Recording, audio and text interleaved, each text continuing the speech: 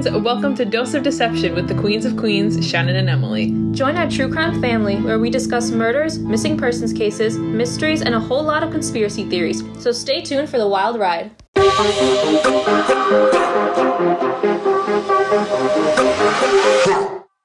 Hey Queens, welcome back to Dose of Deception. Before we get into the episode this week, like always, if you're a new listener, we just want to let you know what we do here. For the first half, Emily will come in with a true crime case, whether it be a murder mystery or missing persons case. And then in the second half, I come in with a conspiracy theory that we discuss.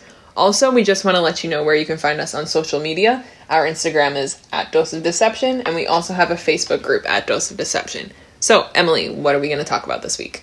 So today we're going to be discussing a car crash that occurred on July 26, 2009, when a woman named Diane Schuler crashed, killing 8 people, including herself, and injuring 3 others on Taconic State Parkway in Mount Pleasant, New York. Oh, New York. New York, yeah. Okay. She was born in Floral Park, actually. Oh! Yes. I mean, if she's a bad person, I'm like, but that's cool that it's close. When I first heard about this crash, I assumed it was a horrific accident, and I honestly was not super intrigued by it. Mm-hmm. I mean, I knew it was like a bad accident and killed a lot of people. Yeah. But when researching further and going into her backstory and kind of going into the events of the day and how suspicious things were, uncovering this case makes it even creepier and terrifying. Diane Schuler was born on November 13th, 1972 in Floral Park, New York. She was the only girl out of the siblings, and she had 4 other brothers. So she was known by people as the woman of the house, even when she was a young girl.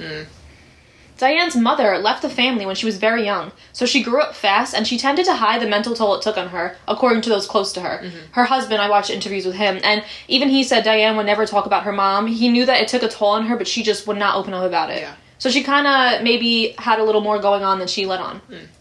She had 2 children, 5-year-old Brian and 2-year-old Erin, and her loved ones talk about how much she loved being a mother. She was very hands-on and involved in her children's lives, and she wanted to be the opposite of what her own mother was. Those at her children's school, like the teachers and the principal and stuff, they described Diane in wonderful ways. They say she was always the first to drop her kids off, and their clothes were nice, their hair was nice, she kept them well taken care of. Yeah. And she also chaperoned all school trips, and she was very involved with their education. That's how you know that a mom is really involved, whenever they're always the person that's volunteering. Definitely. 36-year-old Diane Schuler was staying at the Hunter Lake Campground in Parksville, New York with her husband, Daniel. They had Brian and Erin with them for this camping trip, along with Diane's nieces, who were the daughters of her brother, Warren, who comes into play later on, so just remember him. His daughters were, I believe she was 9 years old, Emma, 7-year-old Allison, and 5-year-old Kate. So they were all very young children. The oldest was 9 out of all of them. Well, they really went from all boys to all girls. Yeah. What do you mean all boys? Because it was her and then all her brothers. Oh, yeah, and now the brother is having all girls. They had been camping for a while, and the day of the crash was actually the day they were leaving. Okay. So Daniel and Diane, according to Daniel's interviews, he says they woke up around 7 a.m., they drank like a few cups of coffee, they ate breakfast, and then they planned to get on the road as soon as possible so they would not get stuck in the afternoon traffic. Yeah. Daniel actually set out a bit earlier than Diane, and he took the family dog with him and headed straight home. Now, Diane stayed behind, and she said she was going to be home soon after, but she was going to take her 2 kids and then 3 nieces with them. So she had 5 kids with her in the car at the time. Is the brother with her? Or no, he was actually back at home. Oh, okay. At 9:30 a.m. on the fateful morning of July 26, 2009, Diane left in her brother's red 2003 Ford Winster, and nothing was out of the ordinary. So she was borrowing her brother's car at the time. Diane appeared to be completely sober, and she left like it was any other normal day. Even the co-owner of the campground, she does interviews and she talks about it, and she vouches still to this day, or since the interviews were made, that Diane was very, very sober. So it's not a biased statement that was made by her family trying to defend her or anything. This was just by the owner of the campground. She had set out to drive to her home in West Babylon, and along the way, she first made a stop at McDonald's when she was at a gas station. It is reported that Diane had gone to the gas station with the hopes of buying pain medication, but they did not carry any.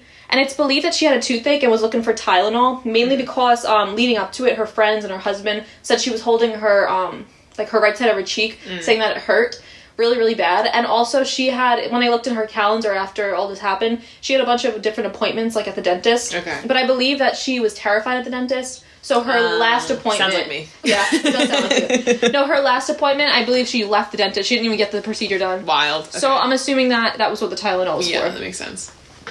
After departing from the Liberty gas station at around 11 a.m., Diane continued driving and eventually crossed the Tappan Zee Bridge. Oh, we're close. We're very close. During this trip, calls were made from multiple other drivers who reported that someone, later confirmed to be Diane, was driving recklessly, cutting cars off, driving way too close behind others. She kept honking the horn really loud, but not at anything, like, just for no reason. And she was also riding on the lines on the highway, so, like, straddling two different lanes, pretty much. Now, at 11:37 a.m., which was 2 hours after she left, Diane called her brother Warren and said that she would be home late because of heavy traffic. However, only less than 10 minutes later, another driver reports seeing Diane pulled over on the side of the road with her head down and her hands on her knees.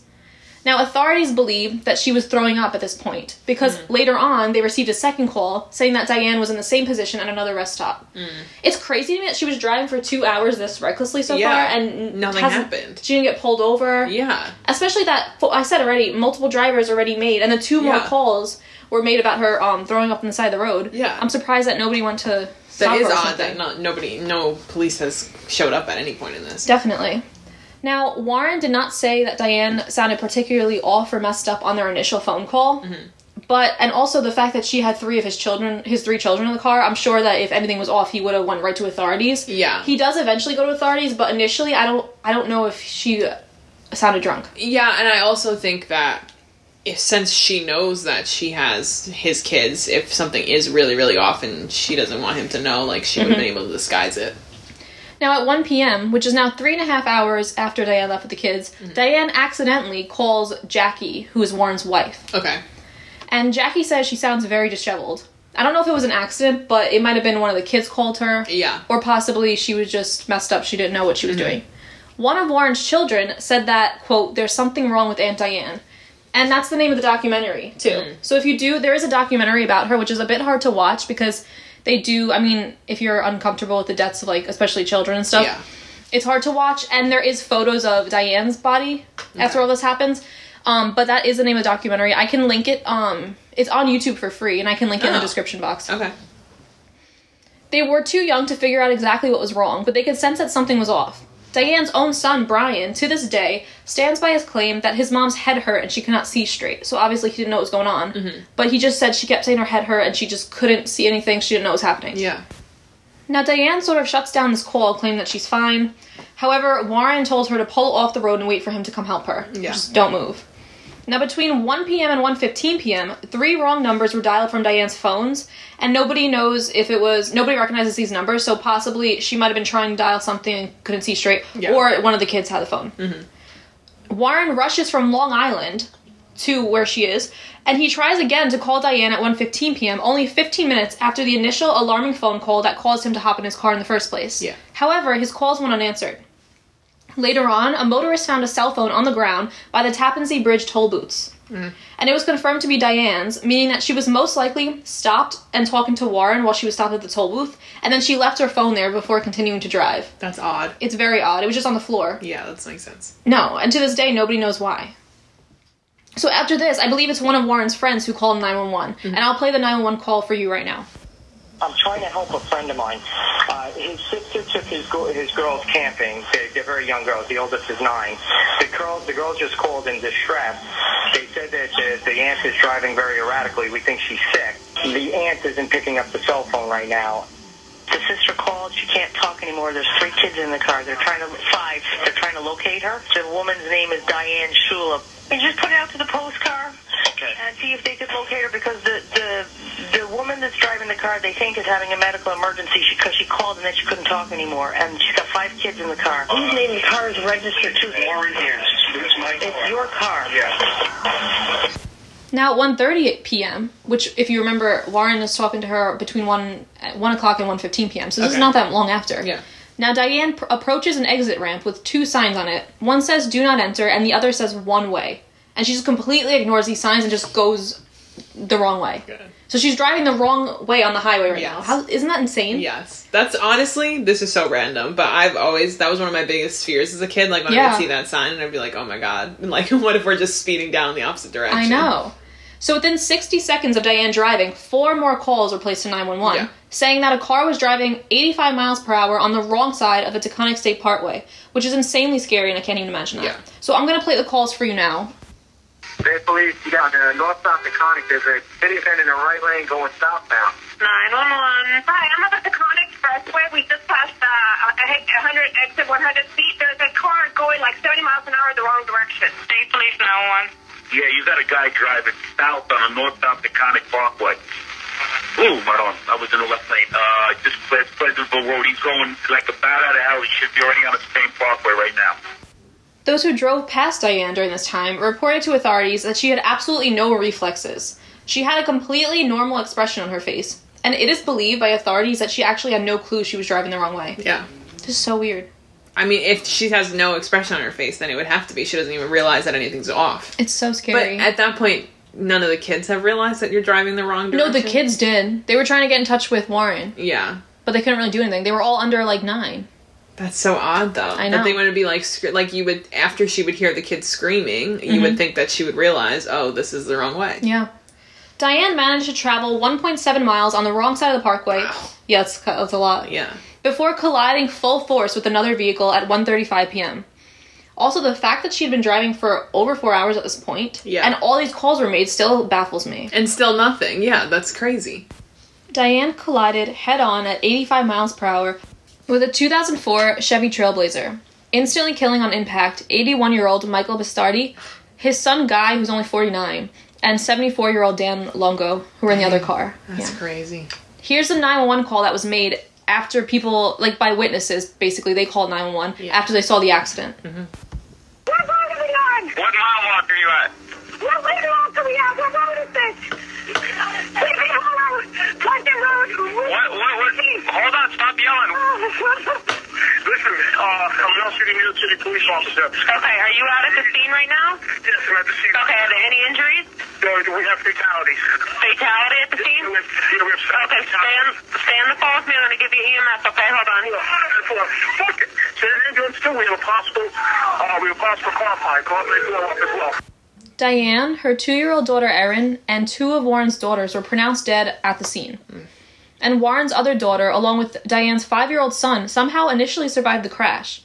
But Warren's daughter unfortunately died from her wounds a short while later at the hospital. 5-year-old Brian had many broken bones and severe head trauma, but he managed to survive his injuries, and he remained hospitalized for 3 months before he was released back to Daniel. Wow. So today he's safe. However, he does have issues with, from the head trauma. Yeah. He has issues, I believe it's moving his right eye. Okay. So he just has, there's not, I guess, severe issues where he can't walk or anything. Mm-hmm. But luckily he's okay. Yeah, that's crazy that he would have survived that. Well, you know why? It's kind of disturbing why. Yeah. So basically, authorities determined that none of the children were in seatbelts, so they were all just kind of flying around the car the entire time. Uh-huh. And after the initial crash, they were thrown so far, and they were just kind of on top of each other. And Brian actually got trapped underneath a body.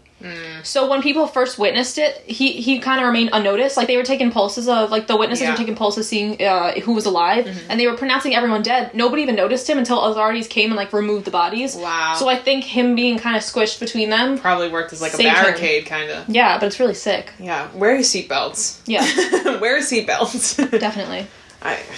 Dang. Yeah. That's sad. It is. By the driver's side, a bottle of Absolute vodka was found, and it is believed that that's what Diane was drinking during the time of the crash. Why? What? Why? I don't understand why. Oh, I don't either. This is what gets to me, is this crash makes no sense, because she had never had any prior accidents like this. Yeah. You would think, I'll get into it a little bit later, but you would think that she would have maybe a DUI or something like a car accident prior to this, but nothing. A toxicology report showed that Diane's blood alcohol level was 0.19%, with 0.08 being the legal alcohol limit in New York City to drive. It also found high levels of marijuana in her system, indicating that she had most likely smoked just 15 minutes before the crash. Weird. It's very weird, this story. To this day, Daniel denies that Diane could have been drunk while driving, despite, he was more so denying it initially before the toxicology reports. Yeah, of course. He did say that the bottle of vodka belonged to them, but that it was kept in their camper, and Diane must have moved it to the car after he had left that morning. So they never kept it in the car, but that makes sense. Yeah. It is interesting to see how ferociously he defends his wife. He says she was not a heavy drinker and that he's still in utter shock. And he is very intriguing because it makes me wonder as if Diane suffered some kind of psychotic break, or possibly while she was driving, or if this was all just building up and he didn't notice it. But I feel like you would notice if your wife was in this state. I don't know. Because he didn't leave that much earlier. So, I mean, something would have already been going on when he left if she was that bad. But he is also a bit suspicious. Okay. His parents actually said that he was more so like Diane's oldest child than her husband, and that he didn't want children. Because in the whole documentary, he never mentions that he misses his daughter who passed away. It's only Diane, and I think maybe that's why, is because even now he says it's so hard being a single dad, obviously. Yeah. And he doesn't seem happy with it, so I think he just misses Diane because she took care of everything, and now he has to. Now he has to, yeah. So, I don't know. Also, I mean, this is so random, but maybe it was like bad weed. You know? Oh, true. It was maybe. like laced with something else, and it made her... Because it feels weird that she would just randomly have this break out of nowhere. Yeah, it does. But I noticed that she smoked weed for insomnia. Because she had trouble sleeping, so, like, if it was... But why would you be doing that 15 minutes? 15 minutes before the crash would have meant that she was doing it while she was in the car. Yeah, exactly. Drinking and smoking in the car, when she, to my knowledge, she had never done that before. Yeah, and she has all those kids in the car. Exactly. To this day, though, he does defend his late wife's innocence, and he actually even hired lawyers to defend her reputation, despite her killing their child. Interestingly, the campground owner that I mentioned earlier stands by her claim that when she saw Diane at 9:30, getting into the car, she was completely sober.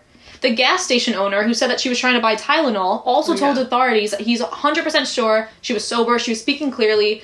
There is footage of her, it's not, like, exciting, there's no audio or anything, but she walks in and asks and stuff. She just looks normal, she doesn't look drunk or anything, even though if she was, like, in the early stages of being drunk, she could easily hit it. Yeah. But... I mean, there's no indication that she's drunk there. Yeah. And also, the McDonald's employees defend Diane's sobriety as well, and they actually said she had a whole coherent conversation with the cashier while ordering her food. She was being friendly, she wasn't being, like, dark or, like, there was no indication that she was messed up in any way. Yeah. And now, at this point, that's placing her only, like, an hour or two before the crash. Why would she get in and just chug a whole bottle? They said that she had 10 drinks in her when she crashed. Wow. And there was still, I believe, 6 more that weren't even processed yet. Yeah, so at that point, that's literally she chugged the bottle. Yeah, that doesn't make any sense to me. Yeah, that's so weird. And yeah, like I said, it makes me wonder what triggered her to start drinking, because I was thinking maybe a phone call or something, but there was no indication of, a conversation that might have triggered that. Yeah. It doesn't make any sense. Yeah, because all the phone calls were incoherent. Yeah. Or accidental. Yeah. Daniel told authorities that Diane did smoke weed for insomnia, but she did not abuse other drugs or smoke in excess. Yeah. So the high amounts of weed shocked him as well that were found in the report. Initially, people believed that Diane might have had a medical issue while driving, which is honestly, when I first heard of this, that's what my mind went to. However, autopsy reports show no signs of stroke or aneurysm or heart attack. That's what I thought at first when you were saying, like, her tooth hurts, so now her head hurts. I'm like, maybe it's an aneurysm, something like that. Some people are also saying maybe she was drinking for the pain of the toothache, but... You wouldn't do that you wouldn't do that with driving with kids in the car. I know it could be really painful, obviously. Yeah. But I feel like she would have just looked at other gas stations for Tylenol. Yes, and you also wouldn't...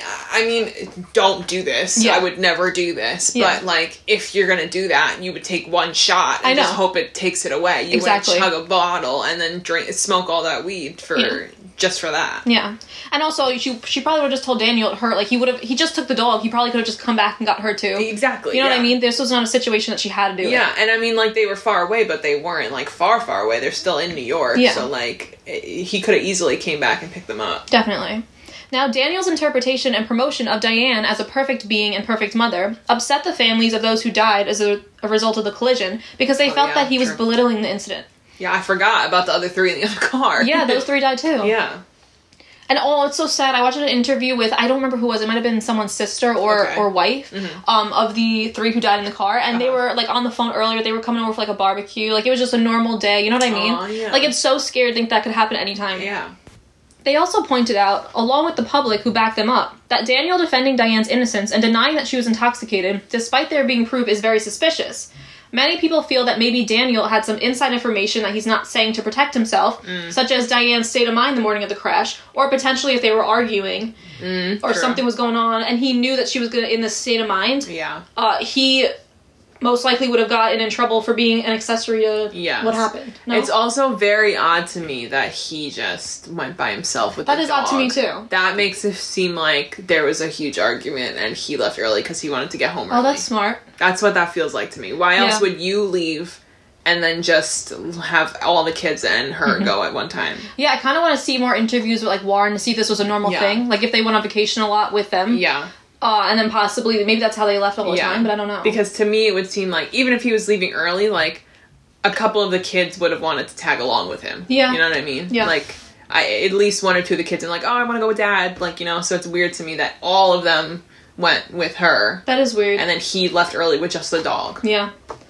The crash was officially ruled a homicide. But unfortunately, nobody could be charged with the murders because Diane was the only one responsible. Yeah. That makes me think, too, if Daniel potentially thought he could be an accessory to homicide. Exactly. He would obviously keep that quiet. Mm-hmm. Although criminal charges could not be filed, the Bastardi family did file charges against Warren, Diane's brother, seeking financial benefits from damages caused by his neglectfulness and recklessness. Yeah, but what did he really do? I guess, I mean, they can't really get it from Diane. I would get it from Daniel. Well, I don't know, though, because Daniel wasn't involved. She was on the phone with Warren the whole time. I guess that's true. So but maybe Warren they were saying... didn't really do anything wrong. No, he didn't. He didn't. He did call authorities. Exactly. No, yeah, he did. So there's not really much else that he could have done. And he tried to find her. Yeah, he tried to get there, but he was on Long Island. Exactly. So it's also odd that she called, like, he was the one doing all this and not Daniel. Yeah, that makes me think they were fighting. Yeah. But, yeah, I mean, Warren he couldn't really do anything about the situation. Yeah. I mean, he might have, the only thing that would have made him suspicious if he knew about the events of the day, if something was off. But, like, he tried everything he could have to prevent the crash from happening, so. Yeah. Jackie, Warren's wife, actually sued Daniel. Yeah, so it claimed, her lawsuit claimed that the three because they were the three of the children, the girls that died, suffered terror, fear of impending death, extreme horror, fright, and mental anguish before their death, and so they got financial gain from that. So basically, I mean, the only good thing that came out of this, which I thought was already a law, but I don't know, it's the Child Passenger Protection Act. In August 2009, it was passed that would make it a felony to drive while intoxicated if a passenger under the age of 16 is in a vehicle. Isn't that just drunk driving? Exactly. Well, maybe if you make it another law, it could be a more severe consequence. I just thought that would be, like, I don't know, a common law already. Yeah, I mean, you definitely already can't drive drunk when you're by yourself or not. Yeah. But it probably is just another charge that they can add on to you. So that's, like, literally the only thing that came in. But I know it also didn't really come because of this. It came from another death, but still, this... It's connected, around the same time. It's connected, to it, yeah. So basically, I mean, I can get to the theories, but why would she get wasted once she started driving? Because if she was sober at all these other places, that means that she just chugged an entire bottle when she got in the car. It doesn't make any sense to me, considering how much she didn't want to be like her own mom. She wanted to be there for her kids, like see them grow up. Exactly. Doesn't make sense to me. Because there is no prior behavioral indication that something like that would go on. No. Because she did, like you said before, she was so heavily involved with her kids' lives. Yeah. It doesn't make sense to me that she would do anything to endanger them. No, it doesn't. So I'll just give you some theories, which obviously a lot of them doesn't seem logical, but there's really no logical theory in this case. So the first one is that possibly Diane was suffering from auto-brewery syndrome, which I didn't know what that was. Okay. But I looked it up. Apparently it's also called drunkenness disease. Okay. And it's the rare condition that makes you intoxicated without drinking alcohol. Obviously she was drunk. Yeah. But it happens when your body turns sugary and starchy foods into alcohol. So initially people were saying she was eating a lot of, like, fast food, like McDonald's and stuff. Possibly she suffered from that and then drinking on top. Even if she just took one shot, it might have made it seem like it was a lot more. Like it was a lot. But after the toxicology report, it kind of... They did see that she had more. Yeah, I feel like in that report it would come up that, like, somehow there probably would be a distinction between this was starch that turned into alcohol and just straight alcohol. Like, there's probably some kind of differentiation between the two. The other theory, which I feel like is what everybody thinks about, is that she had a fight with Daniel and possibly was drinking because of that. But also she had 5 kids in the car. It doesn't make any sense. But why would she... If she had a fight with Daniel, why would she start drinking in the car on the way home? She would have already done that prior to. You know what I mean? Yeah. It would have been happening right after the fight in the morning. Yeah. Why would she just do that randomly in the car? I don't know. It was also, like, the morning, like you said. Who just gets in their car and is like, 11 a.m. and just starts chugging alcohol. Yeah, it doesn't make sense to me. Now, I want to believe that this was an accident. However, Also, people were also noting that people who are heavy drinkers or drug users, they find ways to cope with their addiction and drive safer, if that makes sense. Because they want to hide their addiction. Yeah. So they're actually turn out to be very good drivers. Yes, people who are drunk. Who are people who are, like, chronic drinkers. Yes. Because that becomes their new normal, so you just get used to driving like that, I guess. So that kind of would make sense why maybe some people didn't notice leading up to it, how she was acting differently. Maybe she just seemed normal. Yeah. And, like, I want to see the good in every situation, but for me, it makes me think that Diane possibly was driving with a purpose, and this purpose, maybe she was planning to commit suicide and kill her children. I don't really know why. Yeah. I don't want to believe this, but for her to never have another incident like this, and then all of a sudden just get in the car, and it seemed like she had a purpose, she had a motive behind it. I don't know. Like, I don't know any other theory. Because, to me, if I was in her situation and it's just you randomly started feeling this way. Yeah. When she pulled over to the side of the road twice. Yeah. Why wouldn't you stay pulled over on the side of the road? Why would you continue to even try to That's what I'm saying, yeah. You would immediately call Warren or Daniel and say, somebody needs to come get me. And I feel like even if you're very drunk, you can still kind of make a distinction between, like, I don't know. I don't feel like you would have no idea that you were driving. You would have no idea for a mile and, like, 1.7 miles. Like, you're literally driving on the highway in the wrong direction. Yeah. You would have no idea. You would realize that. Yes, you would still realize that. Exactly. Unless you're literally blacked out, which at that point you're not even driving. Exactly. So I don't even know what to, like, categorize this. Like, what do you think happened? That's all my theories that I have. It kills me to say that this was, like, a homicide and suicide, like, on purpose. Yeah. But, like, I just don't know what else to think. That's the one that makes the most sense, but it's the one that obviously you wouldn't want to believe. Yeah. And because also, she now seems that... so normal. Yeah, leading up to this, she seemed so normal. And I don't want to, like, what if this actually was, like, a psychotic break or something? I don't want to completely tarnish her name, but I just don't know what else it could be. But then it's also, where did that break come from? Yeah. But then that's what I'm saying. There might be stuff happening behind the scenes that Daniel, possibly Warren and Jackie, but more likely Daniel, like, haven't said about. Like, but also I'm interested to hear from... has the one that survived ever said what was happening in the lead up to it? Brian, he literally has stuck... Well, he's also still a kid. Yeah, he's still a kid. But no, he hasn't changed his story. All he said was, not Diane, but Mommy's head hurt, and she couldn't see straight. Yeah. That's literally it. Like, he hasn't said anything, like, she was smoking, she was drinking. Like, he never indicated that. Yeah. And I feel like even though he was young, he maybe would say something. Yeah, 5, you would, like, comprehend, recognize like, that's what she's doing. And I'm interested to see, like, at this point, if this happened in 2009, he was already 5. Well, he's getting older now. So I'm interested to see as he gets older and becomes, like, an adult. Yeah. Like, what, if he says anything new or does any interviews like that. Definitely. If you guys have any theories that you strongly believe, please let us know, because this case has frustrated me. It's kept me up at night because none of it makes sense. Yeah, there's zero logical explanation to this one, so I'd be really interested in getting to the bottom of this one. Hey Queens, welcome back to the second half of this week's episode. In this week's episode, I'm going to be talking about the death of one of the most influential artists of the 20th century, Vincent van Gogh. Now, it is historically accepted that he died by suicide. However, many theorists believe that he was murdered instead. Interesting. Now, before I get into what some theorize, I'm going to, like I always do when a theory is based around a real event or person, talk about the historically accepted course of events. Okay. Now, Vincent van Gogh, who, just to touch a little bit on his childhood, he was born in the Netherlands. His father died, I believe it was 2 months before he was born, and he just seemed to be, even from childhood, lived a very isolated life. In his school, people would describe him as being serious and cold, and his mother wasn't very known to give him a lot of affection. That makes sense. So he was just definitely a very isolated person. Now, this also ties into, he had a lot of mental health issues throughout his entire life. I'll get into specifically what he was diagnosed with later on, but he definitely suffered with hallucinations and depression throughout his entire life. Is he the one who cut his ear off, or am I thinking about someone else? Okay. Yes, I'll get into that a little bit too, but he is the one that cut his ear off, yes. Okay.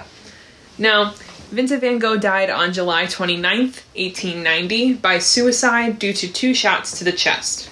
Now, 2 days prior to his actual death, Van Gogh shot himself in the chest with a revolver in a field in... Keep in mind, this is French, so if it's pronounced wrong, But it was a field in Auvers-sur-Oise, just an hour north of Paris. Okay. Before arriving there, Van Gogh had been suffering through some of the worst periods for his mental health in his life. Now, like I said, from a young age, he suffered through severe manic depression, is what he was diagnosed with. And he had been in asylums often up until his death. His greatest supporter, his brother Theo, had been financially supporting him, including his fees for asylum, and their hundreds of letters is where historians have been able to see the inner thoughts of Van Gogh the most. His brother's older or younger? Younger. Okay. Now, they had a very, very close relationship. I mean, Van Gogh was basically dependent on him, but it was mutual. It wasn't like Van Gogh just used him. Now, before going into his final trips to his asylum is when he famously cut off his left earlobe after a fight with an artist he was living with at the time, named Paul Gauguin. Now, Van Gogh had no recollection of this incident after it happened, indicating that it was a psychotic break. Also, a fact that I did not know, his most famous painting, A Starry Night, was actually his view from the window of his room in the asylum that he was in before his death. Aww. So, once he was in Ovieres, Van Gogh, although still speaking about his loneliness and was avidly drinking too much, was actually for the first time finding some artistic success. Because, like I said before, I said 20th century most influential artist, even though he was around in the 1800s, because his work did not become popular until after his death. That's like most people. After they die, they become more famous, 100%. Especially if they're young. And especially because the incidents behind his death and if it was ruled a suicide at the time, that kind of death made people more interested in seeing his work. Now, although he is now considered one of the best ever, like I said, his paintings not just weren't financially successful, were often not well received then. Mm-hmm. Now, after he left the asylum, he went to an inn in Oran. So the asylum wasn't in Overs, and he went down there after he came out of the asylum. I'm sorry, how old was he when he died? I don't know if you said that. He was 37 when he died, so very young. That's very young. Yes, definitely. Now, the accounts from that day are most recounted by the innkeeper and innkeeper daughter that were the last to see him at the inn that he was staying in at the time. Now, they last saw him after leaving from breakfast that morning. They became concerned after the long period of time before he returned, because he normally would just go out, do his art, and then come right back. Now, he finally did come back around 9 o'clock. After looking seriously ill and holding his stomach on the way to bed, they checked up on him in his room, where he admitted that he attempted suicide. Well, he didn't say attempted suicide, but basically that he harmed himself. Yeah. Now, after what did he say he did? He shot himself. Okay. Oh, in his stomach? In his chest. Oh, in his chest. But he was, leaned over holding his stomach on the way out. Okay. Now, after not being able to get a hold of a physician until the following day, because remember, this is the 1800s, so you can't just call the doctor or go to the emergency room, he was basically deemed a lost cause once the doctor was able to attend to him. Is shooting yourself in the chest common? Well, no, so we'll get to that. I feel like it's your head. Yes. Keep that in mind, because that's an important point for the theory. Now, on the following day, after the physician was able to see him, he was quoted saying, quote, "My body is mine, and I am free to do what I want with it. Do not accuse anybody. It is I that wish to commit suicide." So basically, it was not a murder. Just know that now. His brother Theo was able to travel to be at his side before he passed away. Now, unfortunately, Theo never really recovered from his brother's death, and he died only 6 months after Van Gogh did. How? Suicide? No, of just basically stress. A broken heart. Yeah, honestly. No, that makes sense. Stress kills more than anything. 100%. And depression, people, I don't know, you can actually die from that. Yeah, I mean, just from the health consequence from it. A lot of the times, if you're an older widow and somebody dies, then most of the time they die right after, honestly. And it's just from being that upset about it. Yeah. Now, the idea that Van Gogh may have been murdered rather than committed suicide is a rather new theory, but also a controversial one. It derives most from a book titled Van Gogh, The Life, by Stephen Knifey and Gregory White Smith, which was published in 2011.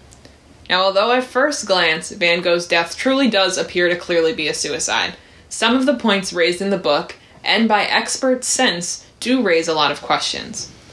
And although the viewpoint that it was a murder is definitely controversial, the two authors did conduct over a decade of research to write their biography, so it is credible and worth looking into. Yeah, they really went into it. Exactly. They went to forensic experts, eyewitness reports, police reports from the time, so it's definitely credible and worth a second look at. Now, the first indication that something was awry is the positive disposition that Van Gogh seemed to have before his death. Now, of course, you have to remember he did have manic depression, so it could just come suddenly, but he was seemingly very positive and looking towards the future before he died. And also take it from Diane's case, how people are on the outside isn't always necessarily... Exactly. Like, you can really fool people. Exactly. Now, his paintings completed at the time were some of his most vibrant and expansive yet, and he was more productive than ever, completing nearly 70 paintings during his time there. Now, this may be accredited to his new environment, as it did appear that his surroundings were often the major influence for the subjects and tone of his work. So, the productivity doesn't necessarily reflect his health. It could just, every time he went to a new place, there seemed to be a rise in productivity. Yeah. Now, however, he was also outwardly in good spirits. He wrote in a letter to his brother soon before his death that he loves art and life, and in an unsent letter to another artist, spoke about future pieces that he was planning to create. So, he was actively planning for the future. Now, another thing that jumped out to the author is the distance between where it is believed that Van Gogh shot himself and the inn, as there was at least a mile between the two. It's hard to imagine that after sustaining an ultimately life-ending injury like Vincent did, that he was able to, on his own, walk all the way back to the inn. Wait, so you said that he did go out to the field, right? Yes. So, was he planning on killing himself and just dying out there? Why would he come back? I think if you just think basic theory, was that he was just trying to commit suicide and he just didn't die. And then he just... when he shot himself twice. And he lived for almost 2 days afterwards, so he couldn't have just laid in that field like that for 2 days. So, that's what, if you just think the suicide theory, what would have happened. But it's hard to believe that you would shoot yourself twice in the chest and stomach area and literally be able to walk yourself back a mile. Yeah, miles a lot. It's not like you're just gotta walk across the street to get back to your house. Like, that's a long trek to be that injured to be able to get back to. Now, the gunshot wound itself is also very suspicious. When there is a suicide, the angle of the gunshot is normally straight on. However, the angle that was used was an oblique angle, which does not make it appear that the gun would have been in... does make it appear that the gun would be in someone else's hands. So wait, you meant he got shot here? No, he got some shot straight onto the stomach. Okay. But... the stomach and the chest. So there was 2 shots. But it wasn't just, like, straight against him. Oh, because it when was people... at an angle. Ah, that makes sense. So when people commit suicide, they just hold it backwards? They're just holding it against you. So it doesn't really make sense that it would be at an angle and not straight on. Yeah, that doesn't make sense to me. Now... it is also an odd location for a gunshot wound by suicide, like you said. If someone is wholeheartedly trying to die, it is more often than not a headshot wound. So it doesn't make... why would you... it's weird location. I mean, I guess it does make sense, but there's such a high chance of you surviving that that it does seem weird. Now, if someone... also, no one knew where Van Gogh had gotten the gun from. There was no indication that he brought it with him from the inn. Oh. Because the innkeeper and the daughter did not know where he would have got it from, and there was no indication that he would have had one prior to. I didn't even think of that. Exactly. And there was no initial report of what happened to all the art supplies he would have brought with him from the inn. Because he would have... that's what he did. He left to go paint and then would come back, so no one knows what happened to all of those art supplies. Oh, he didn't come back with them? No. Okay. So that's odd. So he didn't leave with the gun, he didn't come back with the art stuff. Now, in 2019, gun... sorry, side note, I just thought of this. He didn't come back with the gun either? Or did he? Well, he did not come back with the gun. But, so, in 2019, a gun was auctioned off that is highly believed to have been the one that killed Van Gogh. Okay. Now, when it was found, it was said to have been in the ground since the 1890s. Where so he shot it was himself? left, yes, it was left in the field. And it was the same caliber gun as the bullets that he ended up hitting him. Okay. Now, however, no matter how confident they are, they cannot obviously say definitively that it is 100% the same gun. They just strongly believe it is, but there's no way to for sure prove it. Okay. It happened so long ago? Exactly. Now, another aspect of the gunshot wound puts the suicide belief into question. When his wound was initially described, it was said to have had a brown and purple halo around it. At that time, this made people believe that the wound was clearly shot at a very close range. The brown part of the halo was said to be powder burns from the gun being directly against his chest. However, it has since been said that the brownish ring is one that is commonly seen at wounds at its entrance, and it does not indicate the distance of the gun. Also, the purple ring is damage to his veins, and it is seen often in wounds where people live a while after they are shot. So again, that doesn't necessarily determine that it was at close range. Also, the gunshot wound appears to indicate, at least according to the specialist that was used for the book that the two wrote, who is credible, that there is a lack of soot, powder, tattooing, and searing of the skin. This wound indicates that the gun would have been at least 1, but most likely 2 feet away from Van Gogh. Interesting. Which, the already awkward hand position that would have been having to done just by holding the gun against your stomach like that, having it that distance away, it seems very unlikely. Yeah. Now, the last thing that people question is the credibility of some of the people that initially would have been spreading the story around that it was a suicide. Some people question the credibility of the innkeeper's daughter, as her story has been inconsistent, and she did not even officially go on record until 1953. Oh wow, it's so late. It's way after the events happened. So it's... How old is she? At the time of the incident, she would have been very young. I believe it was like teenager age. Okay. But still, that's such a long time to not go on the record at all. And also, you were saying, this is like random, but with the gun, so they found it in the field that he shot himself not that long ago. Yes, because it was auctioned off in 2019, so my assumption is it was only found a couple of years prior. That's crazy to me, because wouldn't that be the first place that they looked for it? Absolutely. They would find it right away, I feel. So and also, even if they didn't know for sure that's the location where he shot himself, you would still know, like, that's where he usually goes every day, so why wouldn't we go check there? Yeah. But again, if the inn and the innkeeper and the innkeeper's daughter took so long to go on record, maybe they just wouldn't have had that information at hand. Yeah. Also, Paul Gatchett Jr., the son of the doctor that often treated Van Gogh, who was only 17 at the time of Van Gogh's death, often exaggerated stories and his closeness to Van Gogh in what appeared to be an attempt to gain status. Family of Van Gogh have openly spoken against him and deem him as an unreliable source. However, he was the main one spreading the idea that, well, not the idea, but just saying he committed suicide. Okay. Now, what about the innkeeper, the guy? Well, his daughter is the one that has gone the most on record. He obviously cooperated with authorities because he did have statements about, he was the one that said he last saw him in the morning at breakfast and that kind of stuff. So his stories line up for the most part with the girls. But since the daughters come out in 1953, that's when there's been inconsistencies. Okay. Now, if Van Gogh did not commit suicide, who killed him? There is actually a person that was pinpointed as the killer. His name is, again, French, so bear with me. René Secretan. Okay.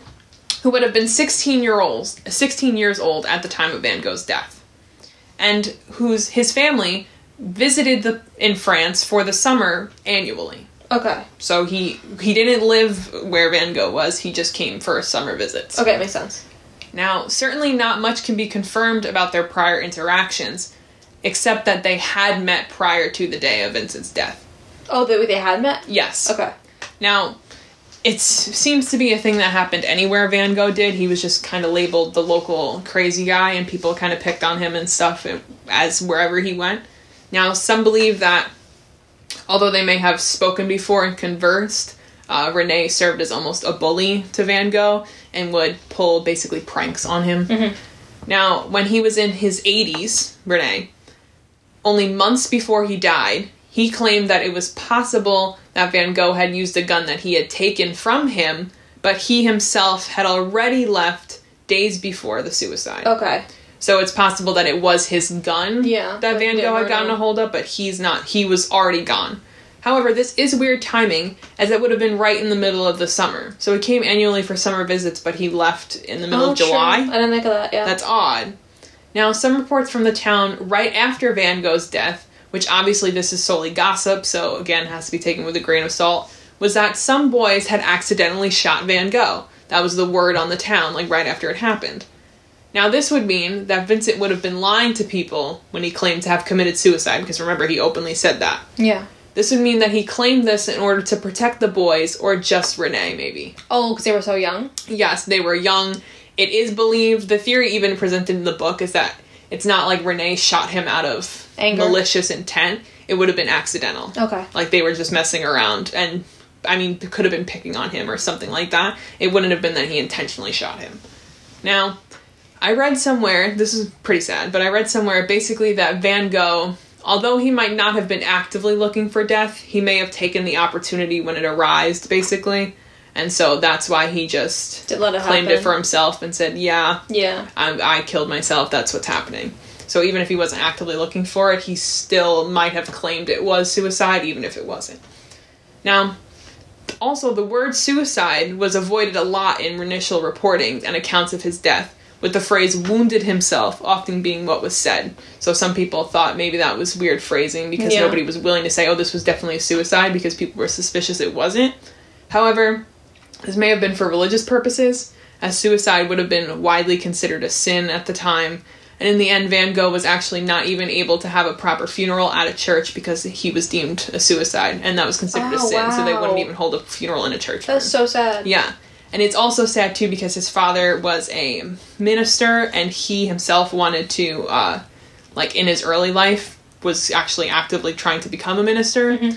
So it's sad that in the end, the religion that he followed for such a long time wasn't able to be there for him in the end. So, yeah. That's basically the theories behind it. So you don't think that it could have been, a murder with malicious intent at all? I don't think it was a murder with malicious intent, because it didn't seem like there was anyone in particular that would have had motive to kill him, especially because he was just new in the area. He was just there to paint. It's not like he lived there and would have been able to piss someone off while he was there, basically. Yeah. I mean, he was an aggressive person, so I guess he could have just pissed the wrong person off. Mm-hmm. But to me, I don't think anybody, actively was I want to kill Van Gogh. Mm-hmm. I was thinking it could have been before you told me anything, rivals in terms of art and stuff, but you said he wasn't known until after. Yeah, I mean, he was becoming more popular at that time, but it wasn't to the point of, I need to knock off, the top guy. Yeah. So, I personally think that right now, I would still say that it's a suicide.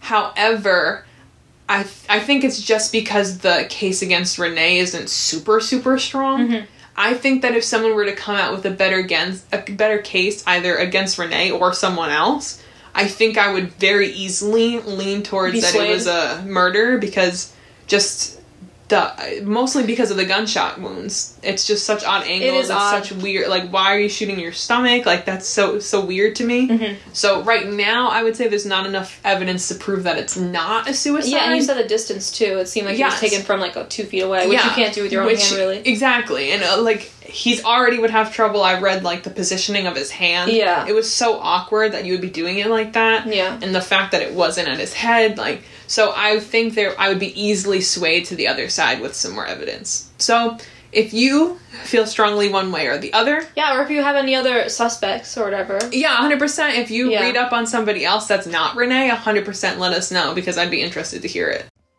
Thanks for listening. We hope you enjoyed. Tune in every Friday for more mystery and madness. Bye, Queens.